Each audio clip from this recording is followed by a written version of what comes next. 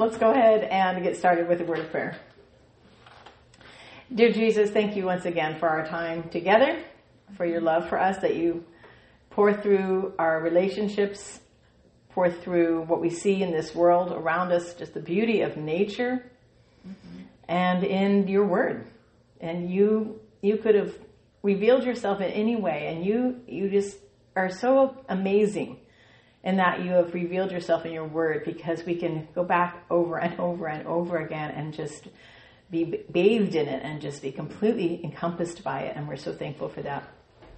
And Lord, help us draw near to you right now in our time together. In Jesus' name, everyone said, Hallelujah. Amen. Well, welcome online, and I'm hoping if I can get a thumbs up from people online watching that we're good on audio.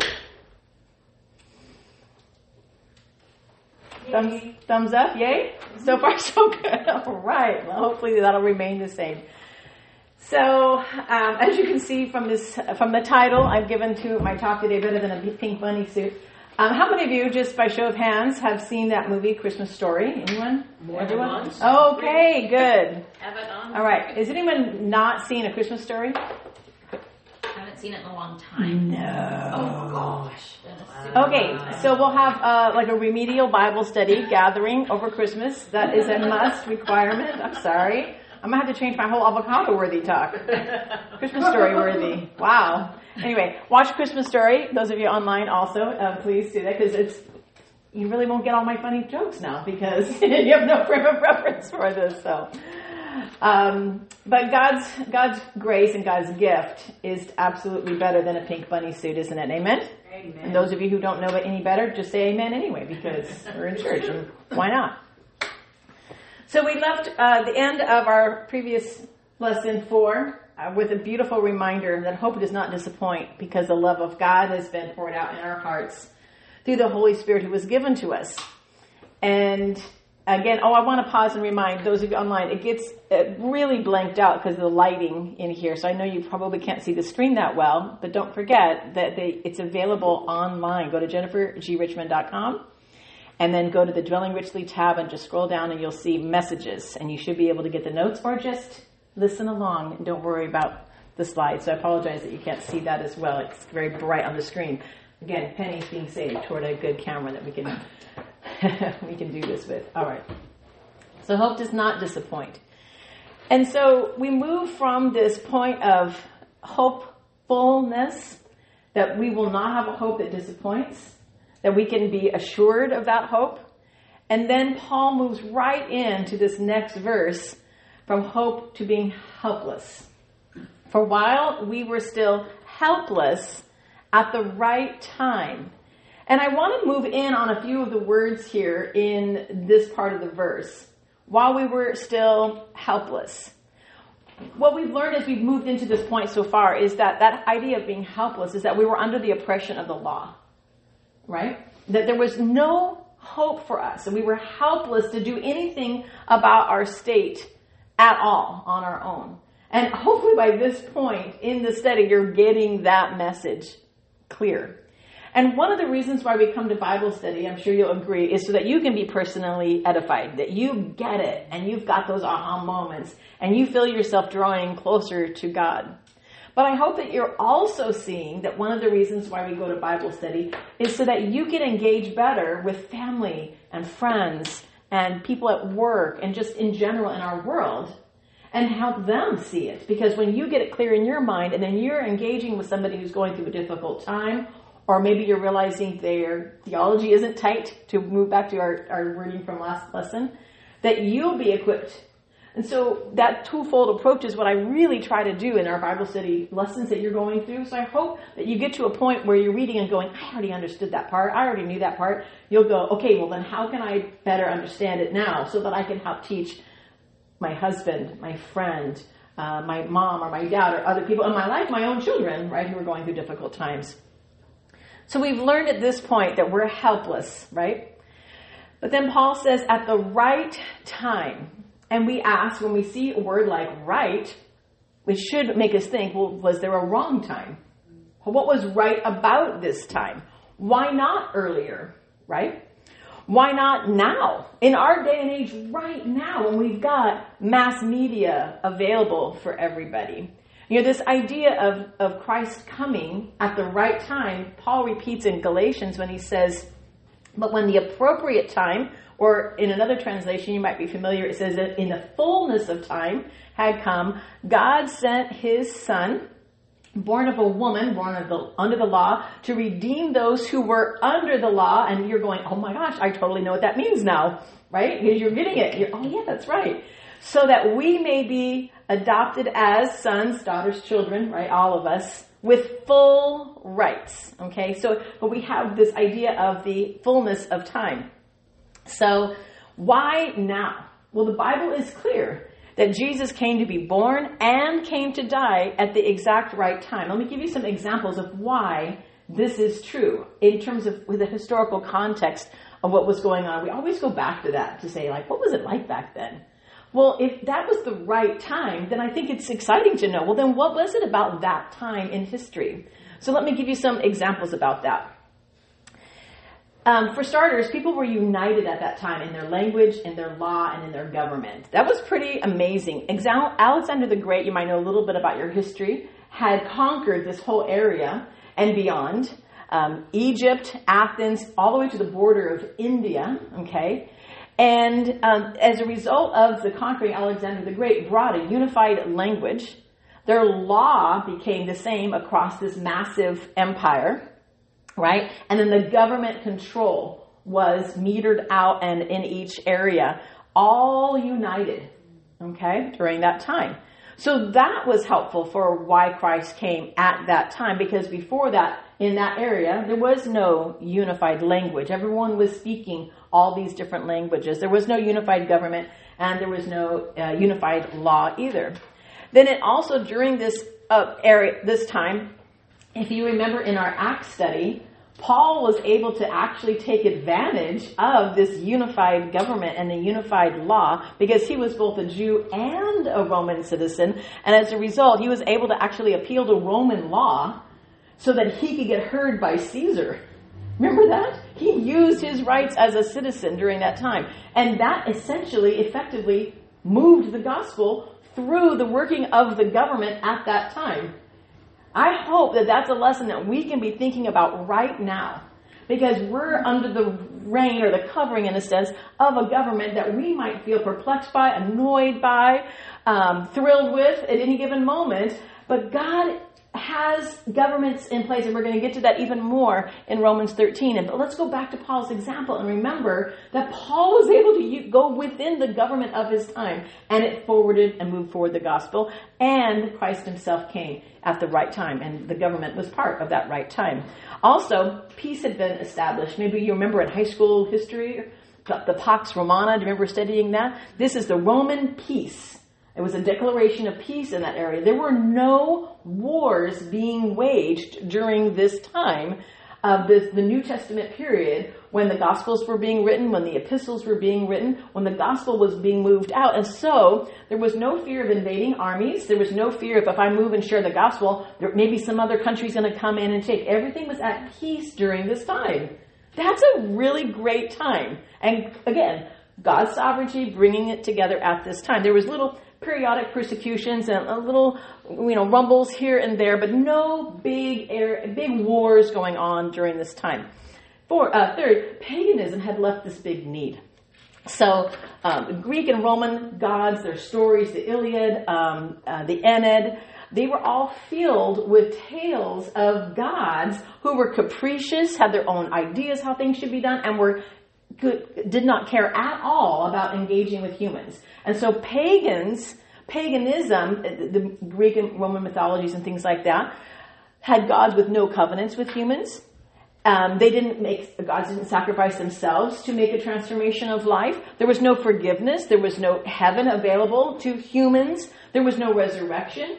So in comparison to the message of Christ, paganism left everybody feeling like, well, there's no hope for us. Right. So at the right time, right, Christ died for us, because paganism had left a massive gaping hole in everyone's hearts, right? It wasn't fulfilling. And do we not live in a time such as that right now, where the world's paganism, humanism, secularism is also showing to be quite empty, even though we keep on trying. Let's try socialism again. It's not going to work. Like, people are needing that kind of hope. And then fourth, the Jewish world was longing for their Messiah. They had been through this 400 years of intertestamental time where it was quiet. They weren't hearing from God. They knew the prophecies. They knew it was available to them that the Messiah would come, and they had this longing, right? And they were waiting. And maybe they were ready more than they thought, even though they had kind of a misunderstanding of what it would look like when their Messiah came. They were still longing for that. So what do you want when you're helpless? What do you want when you're in that kind of need? While we were still helpless at the right time. And what does it say? Christ died. Now, if you're going to ask me what I want for being helpless, it's not going to end in somebody else dying. That's not how I'm going to fill in the blank on that. Like, I'm so helpless, I hope somebody dies for me. I want my problem to be fixed. I want somebody to step in and give me this big victory right now. Okay? But again, we see the sovereignty of God, because at the right time, while we were still helpless, is the right time. And when the global scenario helped the picture move the gospel forward, when there was a massive longing from Jew and Gentile for truth and for understanding, at that right time, Christ didn't come in and swoop in the way we would have expected. Christ did what? He died. And he didn't die for all the good people. He didn't die for all the people who were righteous in their own way. He didn't die for everybody who was in government and the movie stars of the day, if you want to think of it that way, all the people who were getting it right and were wealthy. He died for the low, the ungodly, the ones who have that ability to even acknowledge that. And then Paul reminds us in a parenthetical statement, he says, "For rarely will anyone die for a righteous person." Isn't that true? No one's going to be up and no one's doing that, right? Though for a good person, maybe someone might possibly dare to die, like sacrifice themselves in war or in some extreme circumstance, right? But it has to be extreme circumstance for someone to die, even for a good person, which really highlights the part of that verse that says Christ died for the ungodly, all right? And then we get to verse 8, all right? But God demonstrates his own love for us in this, that while we were still sinners, Christ died for us. Died for us? Is that what we would have hoped for? We might would have wanted someone to come in and live, someone to fight, someone to conquer, someone to deliver, and to do all that right now. But if we can grasp, listen, if we can grasp the sublime beauty in the sovereignty of God, that in the fullness of time he came, and at the right time he died, listen, we will never be disappointed again. Because Christ didn't come to meet your expectations. He came to exceed them. Right? So hopefully that gives us that reset that we need. When we're at that moment of, what the hell? What else could go wrong? We say, all right, at the right time you did this. How much more then can you meet me where I'm at right now? Right? And that should give us a tremendous amount of hope.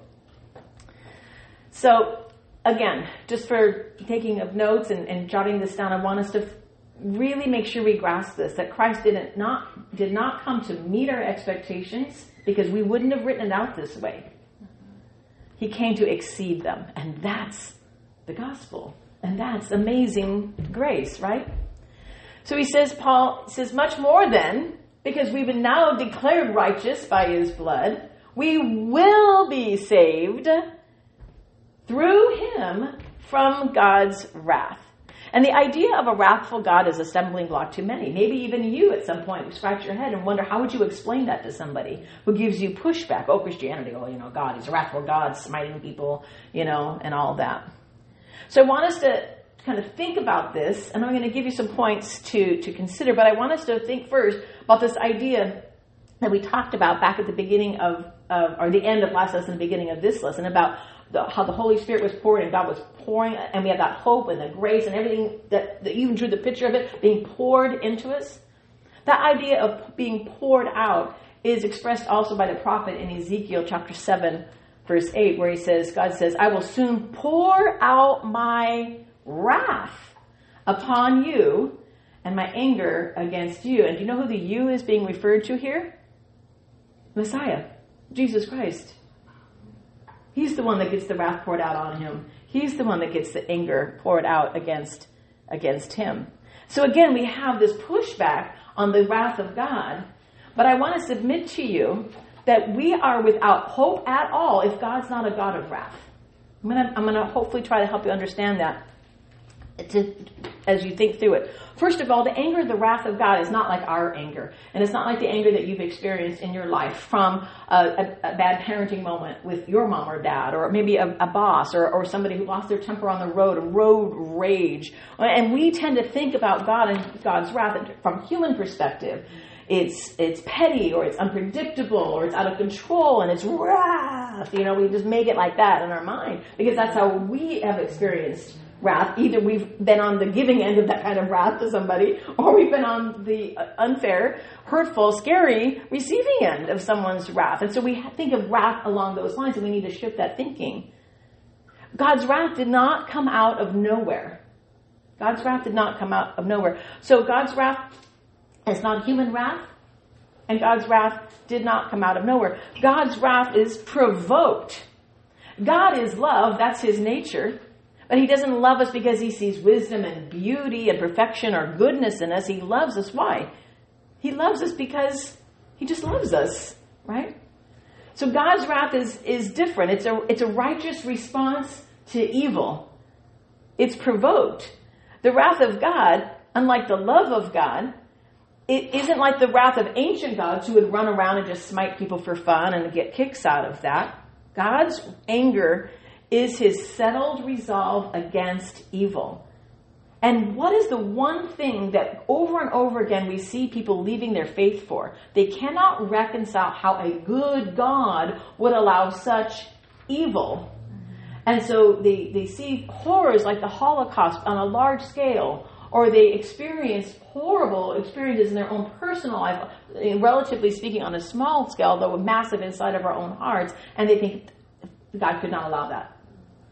And so I think people's misunderstanding of the wrath of God also ends up leading them to what's going on a lot today, is deconstructing their faith. And if we can help people see that the wrath of God is our only hope, and that's a hard thing to hear and say, it's like, what? I thought the love of God was. The wrath of God is because if it wasn't for the wrath of God, then none of this is going to get taken care of in the end, and everyone's just free to do whatever they want.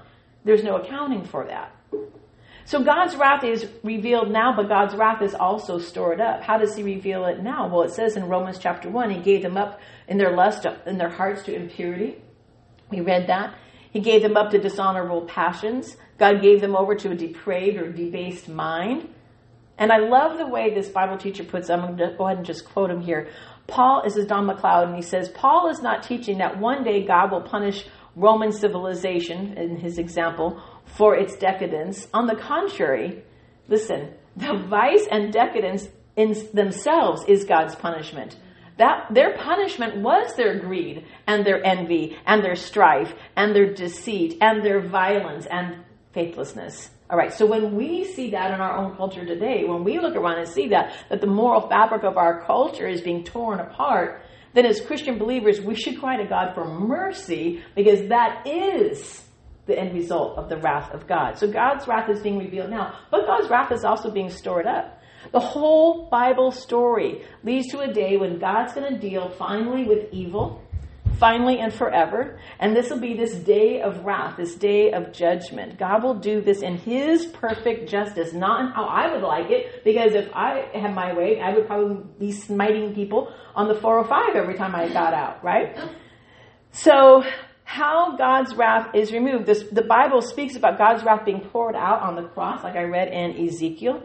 And this takes us to the heart of what happened there, that the divine wrath towards sin was poured out on Jesus. And we talked about that in a previous lesson, this idea of propitiation from Romans chapter 3, verse 25, which means that the payment of our sins was poured out on Jesus at the cross at Calvary. So it's not that God loves you because Christ died for you. It's the other way around. Listen, Christ died for you because God loved you. So the outpouring of God's wrath was the greatest act of love the world has ever seen. Because where was that wrath felt? On Christ. That's why the wrath of God is our only hope. Without the wrath of God, we don't have the cross. God didn't pour out his wrath on us. He poured it out on Christ. And we get the benefit of that. Do you see that? Mm-hmm. All right. So, the hope for us is that the cross stands between us and the wrath of God. The wrath of God, again, is our only hope. So when you feel that pushback in your own heart or you engage with people who are struggling with that, I hope you'll be able to articulate to some degree what we've been going over in this portion. So verse 10, while we were still enemies, we were reconciled to God through the death of his Son. How much more, since we've been reconciled, will we be saved? If that has happened, how much more will this happen, right? Not only this, but we rejoice in God through our Lord Jesus Christ, through whom we now have received this reconciliation. That's what happened on the cross. That's what created the reconciliation. And the reconciliation brings us to the safest place on earth in this life and in the next. So never question your security then. This is the verse that will help you if you ever question the security of your salvation, right? Because you have now received reconciliation. You were made tight. You were brought together. You have been reconciled. It is done. And as we learned in Ephesians, it's basically the wording signed, sealed, and delivered, right? Because of the Holy Spirit seals that for the day. So if you're in Adam, you're under the reign of death. But if you're in Christ, you're going to reign in life because Christ's gift is greater than Adam's pink bunny suit, Adam's sin, right? When you really grasp this passage, you realize that the story of the human race can be wrapped up in what happened because of Adam and what God did in response to that. So what happened? And this was on day 4 of your lesson. Verse 12. So then just as sin entered, not only does rejoice in regulation. Okay. I forgot I put that whole quote up there for you. I'll give that to you later. All right. So then, just as sin entered the world through one man and death through sin, so death spread to all people because all sinned. And we put our hands on our hips and go, hey, that's not fair. That's not fair. I have to be guilty for this guy, all these many years ago. All right, how is that fair? Well, how would you have liked it? Would you like all of us to have to take the test ourselves to see if we could pass? If God had given every single individual a sin test, who would have passed? No one. Literally no one. All right, so by condemning the human race through Adam, as in one man, all sinned, God can redeem the entire human race through one person, Jesus Christ. One sin act of Adam, all of us condemned. One redemptive act, Jesus Christ, all of us redeemed. Do you get that now? Because it's hard when you read it and you're like, wait, hey, I'd like to go back to the garden. I think I could pull it off. I think I can do that. I know I can't. I can't resist temptation on any moment, daily basis. So before the law was given, sin was in the world. But there was no accounting for sin when there is no law. And I won't spend too much time, but I just want to clarify this. This word accounting is elogatai. And I highlighted the middle 3 letters in there, log. We see that word a lot. So we keep logs of things. So that is the word or recording words, right? Logos, we get that from this. It's all rooted there together. And so it's worded differently, and depending on the translation you're using, NIV says it in the most literal sense because the word elogatai literally means to charge to one's account. So I get my card out and I charge it, and I don't get to charge my sin to your account, yours. It gets charged to my account, right? So verse 14, death reigned from Adam until Moses, even over those who did not sin in the same way that Adam, who's a type of the coming one, transgressed. Okay. So a couple of things on this. Number one, the word sin there is hamartia. It's the big sense of sin. Transgressed is a crossing over, a transgression over of the line of where you shouldn't have been. You were specifically told not to do this. Okay, in other words, even though sin wasn't charged to their account, they still died because death reigned. Death is the consequence of sin. God had not declared yet the law to Moses at this point in history. If you look through your timeline, Moses hadn't been receiving the 10 Commandments and all that. Because we're all racially united, genetically united to Adam. There's a whole study on that. They've actually shown that genetically, that it can be traced back. And we all are of one race. There is a genetic parent. God's word is true and science keeps on proving it. All right? Because we're all racially united to Adam. Adam sinned. Adam died. So that trait is inherited in a sense. Okay? And then we get this great contrast. The results are the same in a sense. We all get credited, but the cause is different. Okay? So from Adam, we get the worst gift ever. Thanks a lot, Adam. Please watch the movie. Worst gift ever. But if we were in the same place, we'd be handing out bunny suits left and right to everybody else that came after us as well. And you see that in your own children. If you've had children, you look and you see, except for Pastor Rachel's, Rachel over here. Sister wives is in my mind. So I was like, Pastor Rachel's sisters. No, wait, what? Got me up on the wrong track to begin with. Repent. No, we see it in our own children when they sass back. My sisters and I look at each other and I'm like, oh my gosh, that's exactly how mom used to talk. And they'll say it back to me. We know this is true. And so just because he's a really super duper distant relative, it's like, well, I could brush him off. But the truth is the sins of the father. We are held to them. Okay. So here we go. So that's a big deal sin that impacted everybody. And that's a big, huge drag, right? All that all worked out. But verse 15, this is great. This is great news. This is exactly what we hope and what we want. But the gracious gift is not like the transgression. For if the many died through the transgression of the one man, how much more did the grace of God and the gift by the grace of the one man, Jesus Christ, multiply to the many? Not to press the allegory any further, but like bunnies multiply, pink bunny suit. Okay. All right. And the gift is not like the one who sinned. For judgment resulting from the one transgression led to what? Condemnation. Please highlight that in your Bible. We're going to really move into this idea of condemnation in lesson 6 coming up. You guys are going to love this study. But the gracious gift from the many failures led to justification. Okay, if you don't already see that that's a fascinating few words tied together there, the gracious gift from the many failures led to us being on timeout forever, us being condemned forever, us feeling shame forever, us feeling like, woe is me, I blew it, I can never keep up with God's righteous standards forever. No. The gracious gift from the many failures led to justification. Again, God is not here to meet your expectations, because this is what you would expect. Condemnation. He's not here to meet your expectations. He's here to exceed them. He's here to blow your mind. That is what God is here to do. And so when we get in that rut and our thinking and our day and the day and the calendar and the jobs and the to-dos keep bearing down on us, and you feel like you can't catch a break, and I'm going to get one more hit after another, and everything's this, and Alexander and his horrible, no good, terrible, very bad, awful day. Read that book if you haven't read that one. That's a good one too.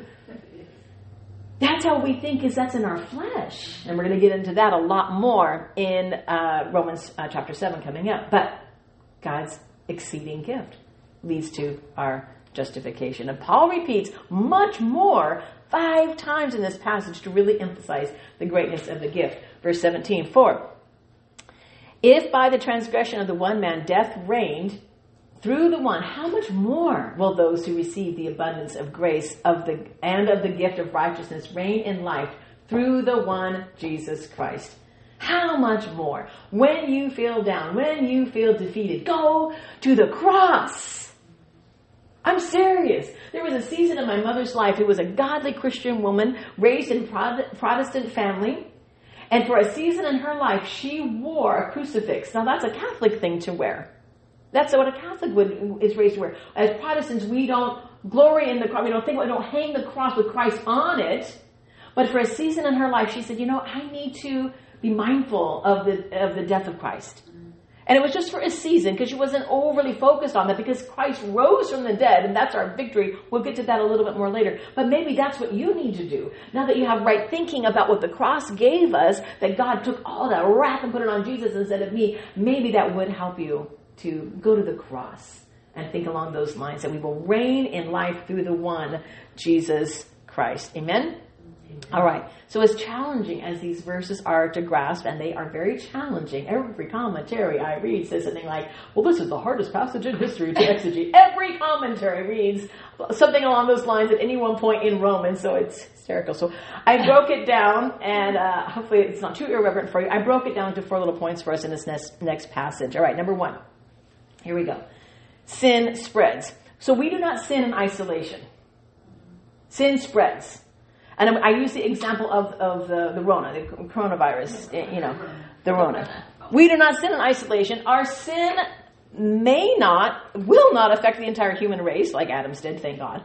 But the principle remains. Sin infects beyond the sinner, right? Your sin will impact your children. It'll impact your husband. It'll impact your relationships. Sin is serious. We should be serious then in our attitudes about sin. Number 2, sin sucks. It just sucks. There we go. That's the mildly irreverent part. Sin sucks. Okay, so since sin is a problem for all, it's a problem for all, it sucks for all, it's terrible for all, everyone's impacted by it, then the gospel is a solution for all. Right? It's not metered out one person, it's for all. We all have sinned, we all need the gospel. Number 3, good works don't. Good works don't. They don't work. Good works do nothing to make our sin problem better because our sin is in Adam. It's done. All right? So the way to be made right must be in Christ. And so, number 4, God's work does. Good works don't. God's work on the cross does work. Because, verse 18, this was on day 6. Consequently, just as condemnation, ooh, sad, underlying condemnation in your Bible. Again, we're going to get to it in the next lesson coming up. Consequently, just as condemnation for all people came through one transgression, thanks a lot, Adam, not that I wouldn't have done it myself, so too through the one righteous act came righteousness leading to life for all people. For just as through the disobedience of one man, many were constituted sinners. And this word constituted is interesting. Have you ever reconstituted something? I kept thinking that. Yeah. Wrong. Yeah. You reconstituted something up. That's the idea of it. Do you ever buy those little teeny tiny sponge pellets? They're like in little capsules, like little pills. And you put the little capsule into some water and it reconstitutes. It fills up with water and it expands. That's a great metaphor. If you want to explain this passage to your kids, because who wouldn't want to bring the kids into, Romans chapter 6. Hey kids! Family devotional. Bring out a little sponge, a little vitamin pill sponge. Go look for those at little stores and whatnot. All right. So, one man, many were constituted, right, sinners. So also through the obedience of one man, many will be constituted righteous. And you can share that beautiful truth with your kids as well. So now, the law came in so that the transgression may increase. That doesn't seem right either. The transgression increases at this point. Anyone scratch your head on that one? Yeah. Until I read it in NLT. NLT does help, yeah. Maybe you've had the experience of doing something that didn't quite seem right. You just did something. You're like, oh, is that okay to do? You weren't aware of any laws or rules, against it. But then you ended up learning later on, oh yeah, that was wrong. I shouldn't have done that. Like walk on this path or go into that part of the store. I did that the other day. I went behind the counter at the store. I didn't realize it was behind the counter. And I walked back there and I'm just like, this doesn't look like the regular part of the store, but oh well. I'll just start going. And Letty says, oh, that's not, where you're supposed to be. That's for, employees only or whatever. And I'm like, oh, I'm so sorry. And I walked over. Then I was like, I just kind of still want to go back over there. I just want to see what they got back there. They have some really neat stuff. Maybe she'll put it out on the shelf later, but I wanted it right now. So when you learn the law specifically forbids doing something, it doesn't make you go like, well, I'll just never do that again. Problem solved. Thou shalt not commit adultery. I'll just never lust after Matthew McConaughey again. Never. No. What happens? You're already lusting after Matthew McConaughey or fill in the blank, whoever you like to, I don't lust after Matthew McConaughey. I just drink his gin. Anyway, no, but then you realize that's wrong. And then, see, that's the thing about what Jesus did in the New Testament, because it said don't commit adultery, and the Pharisees were like, well, I don't have sister wives, they're not committing adultery. And Jesus is like, yeah, it's about your heart, and don't commit lust. Like, don't think badly. Don't think about other men or women in your heart and lust after them. And then you're going, well, that's a tough one. But that's the idea. So the law comes in, so transgression increase. All right, so this is a tough one also. It literally does mean, so that transgression. There's no other way to translate that. It actually does mean. It's not like, oh, that was a tough way to translate it. Maybe it should have said, so the law came in, and as a result, transgression ended up increasing. It actually means God deliberately gave the law so that transgression would increase. Well, that was mean, dirty trick, making our transgression. Why did he do it? So his grace could increase all the more. That's what's exciting. Where sin increased, grace multiplied all the more. Like rabbits again. All right. So that just as sin reigned in death, so also grace will reign through righteousness to eternal life. See, death has an end. That's the end. It reigns till death. Right? But righteousness to eternal life. Where sin abounds, grace abounds much more. Death finalizes sin, done. Now grace, righteousness forever, all the more. Right? It's like when you're at Red Robin and they bring you the ever-flowing, all the never-ending fries and never-ending orange rings, onion rings. It's just grace, but way more. Better. God's grace is. All right.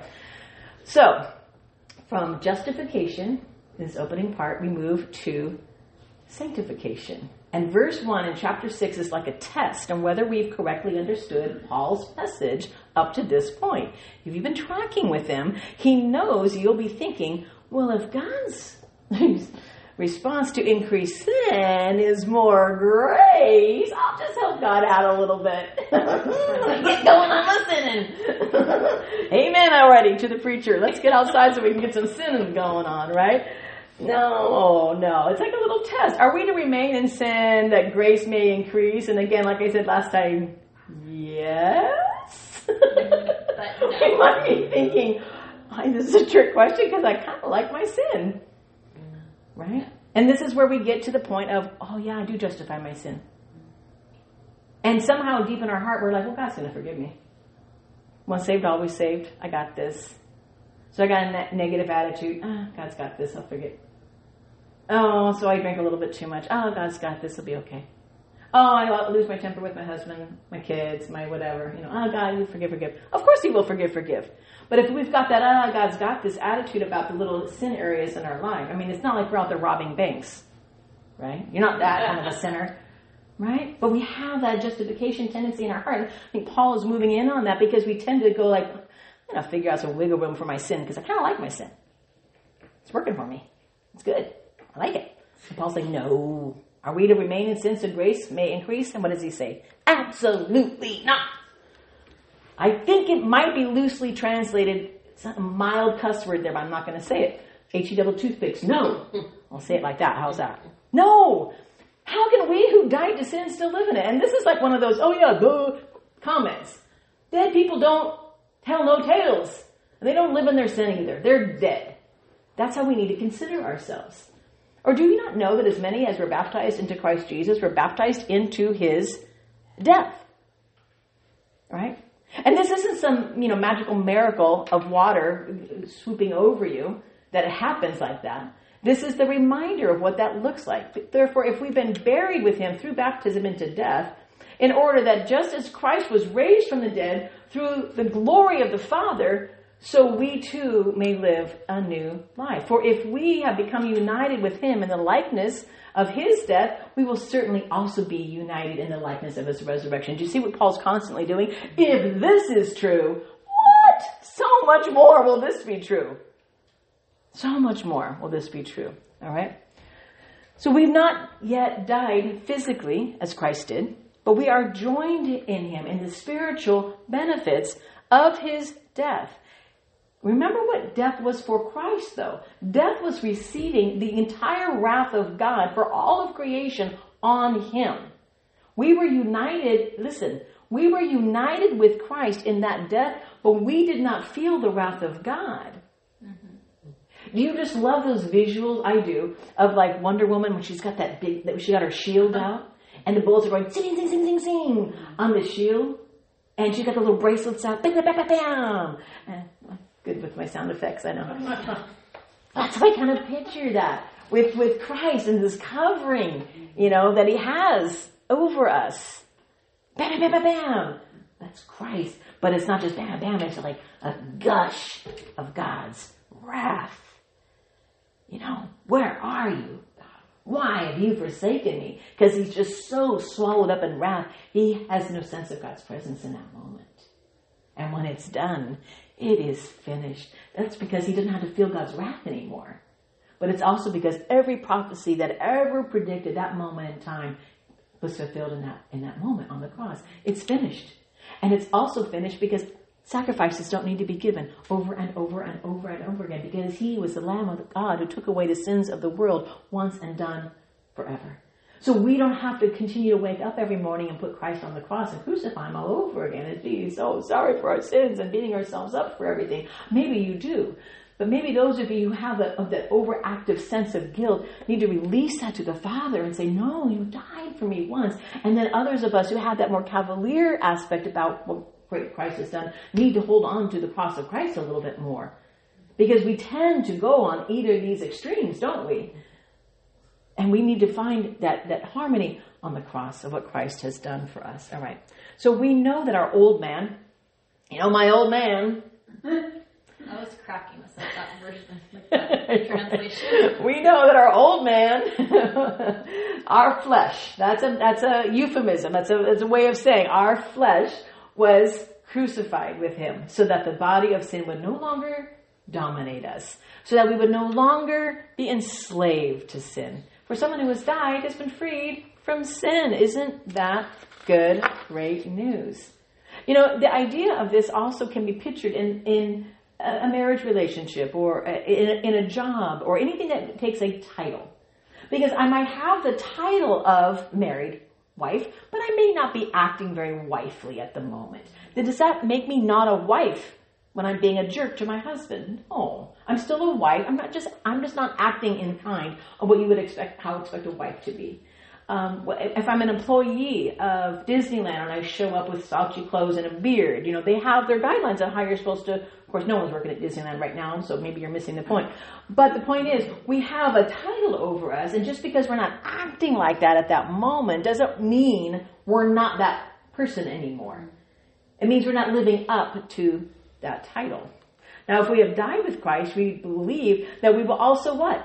Live with him. Again, he's making this reminder, like if this happened, then how much more is this to be true? We know that since Christ has been raised from the dead, and how glorious that was, he's never going to die again, thank God.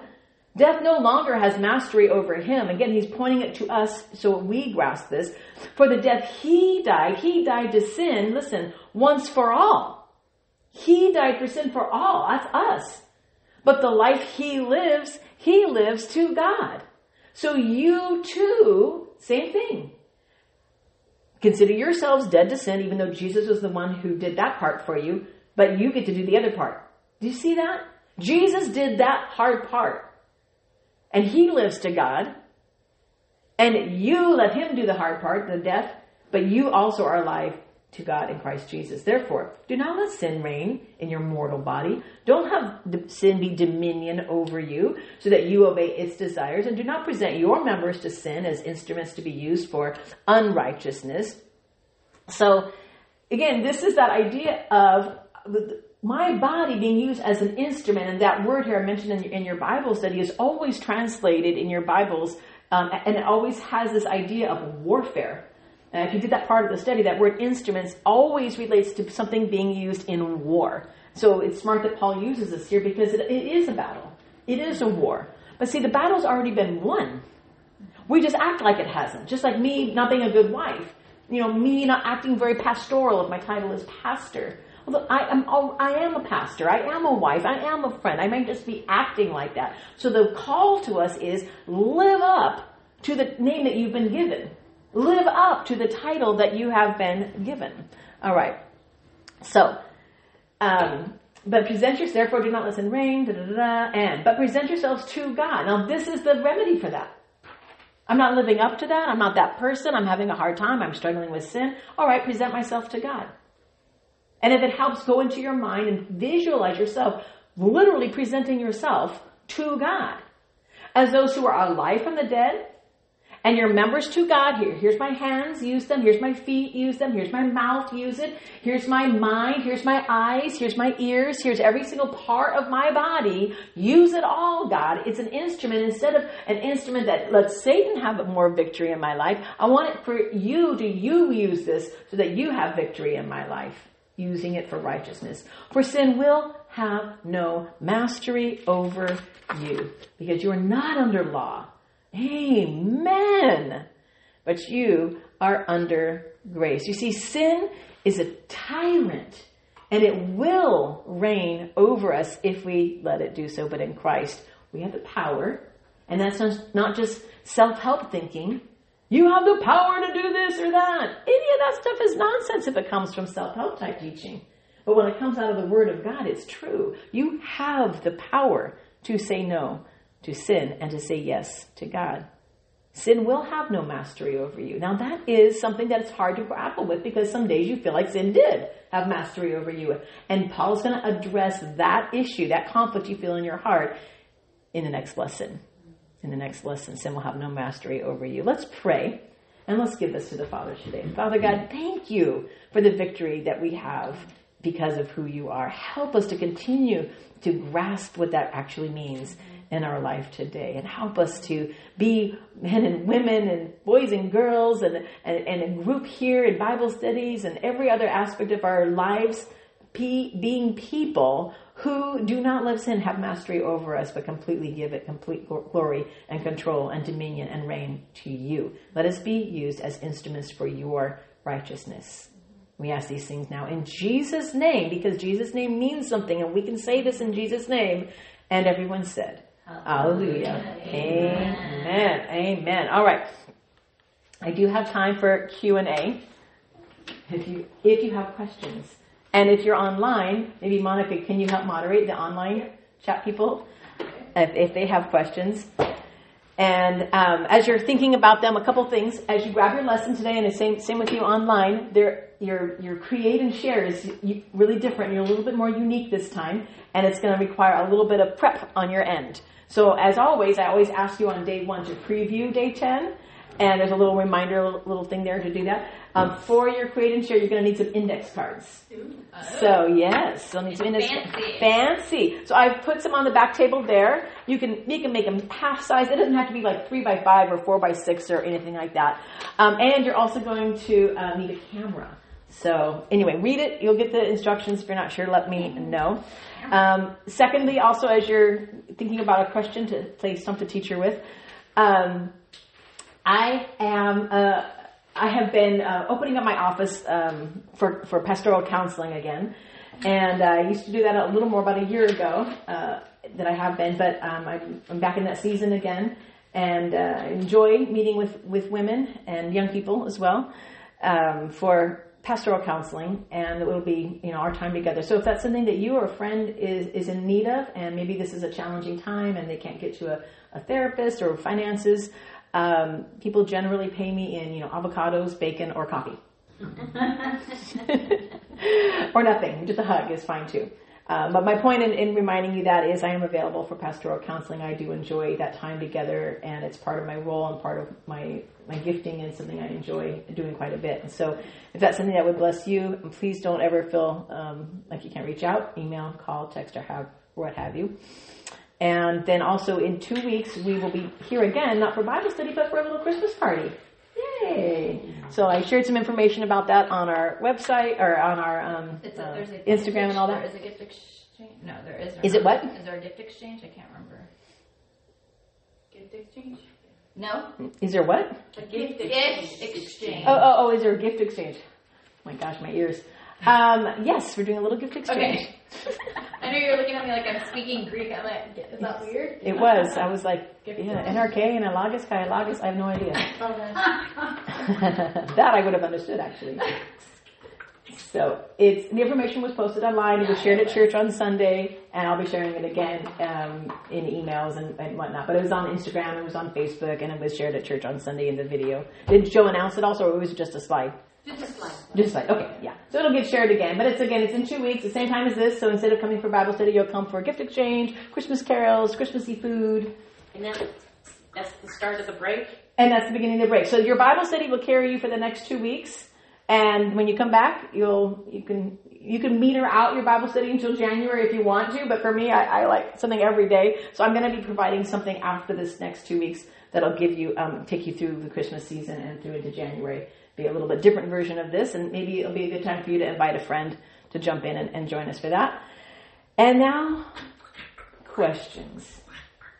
Excuse me? Christmas sweater. You can wear a Christmas sweater, absolutely. Maybe the only time we see each other. I know, right? Wear those Christmas sweaters and have fun with that. All right.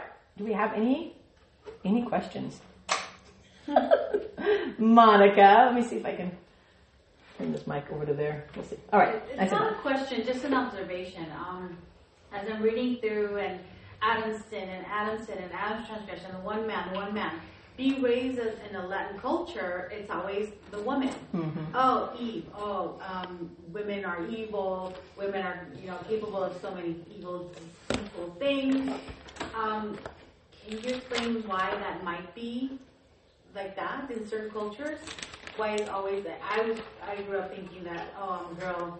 Well, and it's interesting too because Eve is the one that she took the fruit first. Right. Yeah, but I don't see that reading. Right, I know it's true. Right. Like, it's Adam, but Eve is actually the one who took the fruit first. Right. Yeah, it is interesting. I see that in Latin culture and Middle Eastern cultures as well.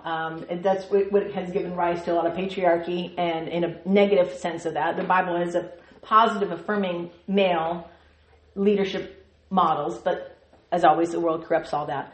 But that actually, in part, comes from a corrupted understanding of 1 Timothy 2:12, where it says, or 2:13, where it says, "For Adam was formed first, then Eve, and Adam was not deceived, but the woman was deceived and became a transgressor, yet she will be saved through childbearing." So that's a lot to unpack. I'm not even going to get into all that.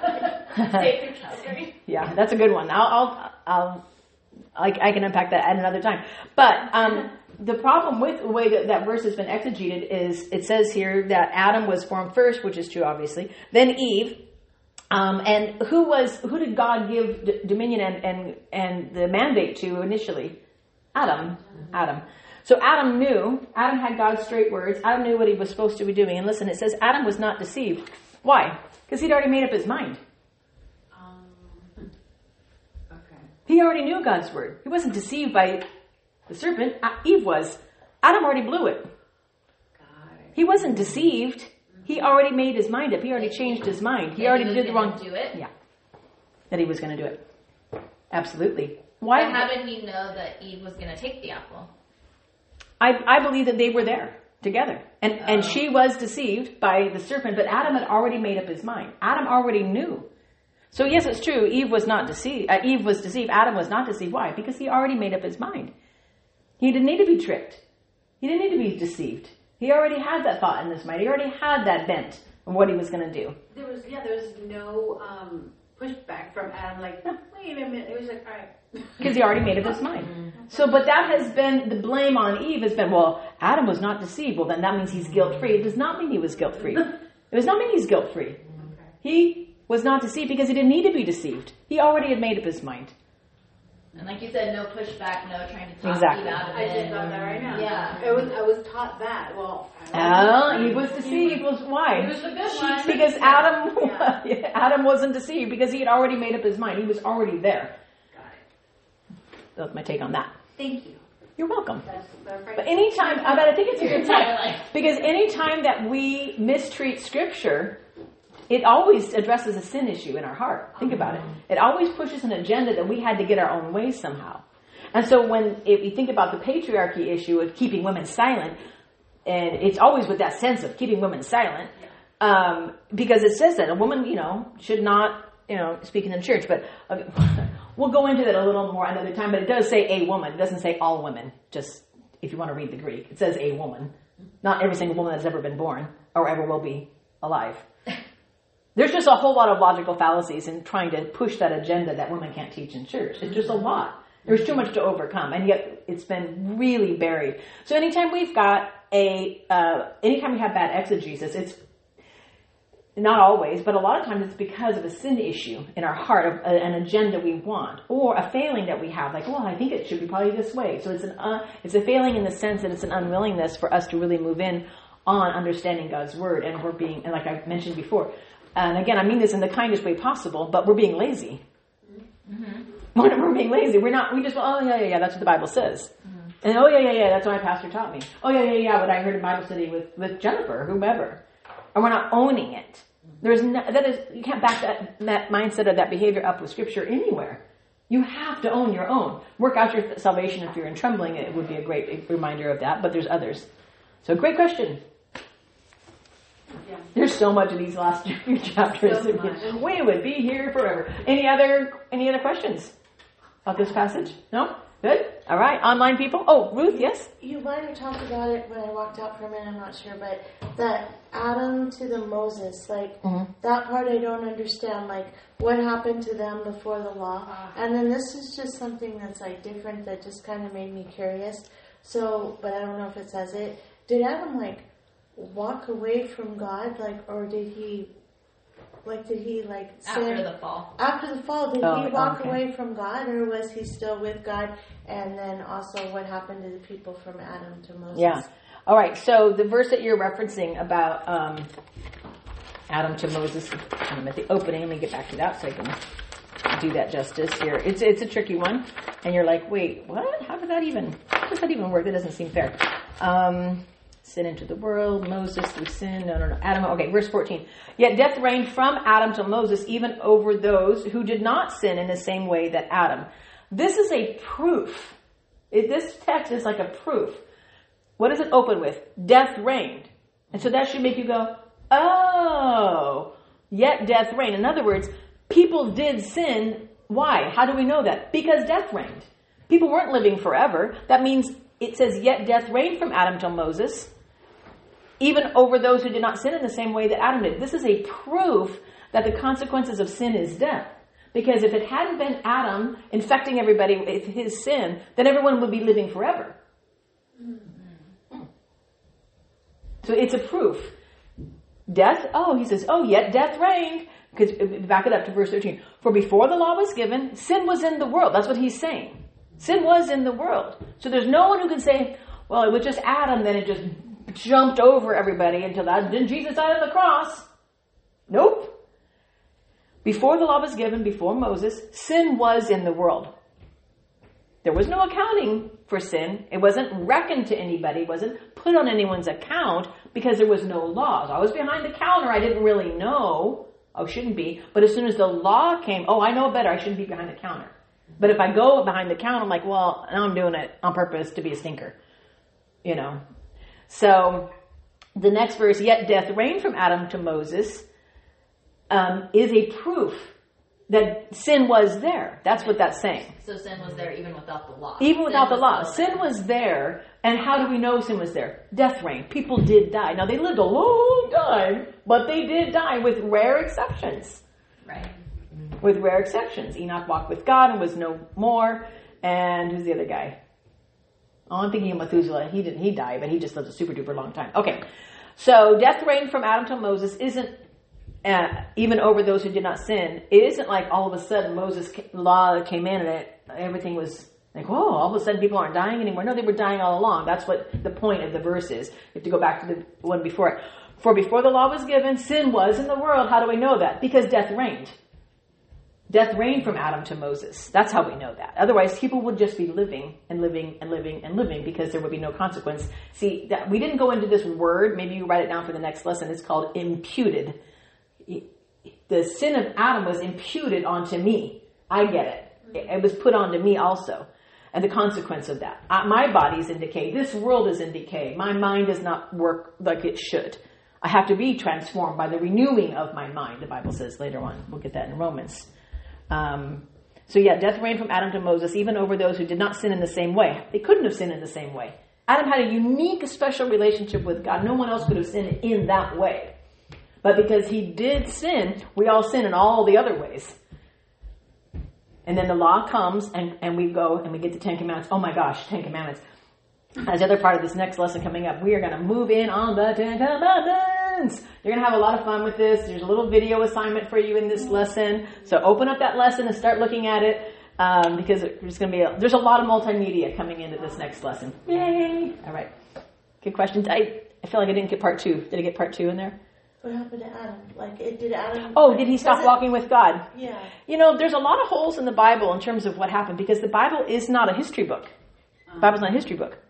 So wouldn't we love to know what actually did happen? Like, what the heck happened with Cain and Abel? Why did he turn out to be such a jerk? Cain kills his brother. What? How did that happen? Bad parenting? Did he not, go to all the seminars? Why did that happen? And did Adam fall away from God? Gosh, I would love to know, but we just don't know because the Bible isn't a history book. It's the same way we don't know Jesus' childhood. People have fill in the blanks, and there's all these... they're called pseudographical accounts of Jesus' life as a child. We don't get that about Adam. There's wacky stuff that's been written, imagining what could have happened, but it's just, an interesting read. So we don't know. We don't know. Just one question. Yeah. Just because you mentioned that, why did they live so long back in the Bible? Yeah, why did they live so long? Okay, so there's another good one.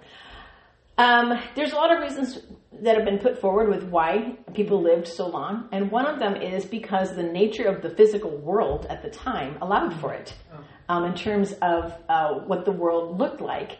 And literally the nature of the physical world. Lack of cancer-causing agents, lack of pollution, lack of the abundance of sin that polluted the world that would cause decay wasn't there in that kind of abundance. Lack of artificial foods. Artificial foods. I was shopping for yogurt the other day. Ready for this? Shopping for yogurt. Healthy, good thing, Greek yogurt or whatever. Get a good, avoid the sugary one. Yoplait makes a Starburst flavored yogurt. Jesus just ruined it. There we go. Where sin abounds, grace much more should abound. Okay, so Starburst flavored yogurt, that kind of, what? Anyway, so there's that aspect of it, number one. Number two, I believe it was a divine intervention with God, saying, I need to not let people live this long. This is too much. And what's happening with the world and how it's decaying, God moves in. God's like, no, this isn't going well. This isn't, exactly. So, thank God we don't live that long now. Right? I know. I mean, I kind of, every now and then, I'm like, hey, I'd like to do more things in my life. I'm just going to plug my computer until it's starting to die. But, so to answer that question, there's a physical aspect that happened to the world at some point where a canopy has been described of water, and it happened at the flood, because we don't see the length of life after the flood. It goes up to the flood. So when the flood happened, I believe, there's a lot of beliefs. I'm not even sure what I believe at this point. But anyway, there was a canopy that I believe that God allowed to flood. And after that point... It changed the weather. It changed weather. It changed the physical nature of the earth at that point. Yeah. Yeah. Yeah, good questions. As always. Any other question? All right. You guys are awesome. Enjoy your study. Oh yes. Yeah, so we'll see you in 2 weeks. I won't be giving a message on that study until January. Yeah. But in 2 weeks, we'll have our Christmas party. And then in January, I'll give a message on the study that you'll be doing. You're going to love it. Lots of good stuff in that one.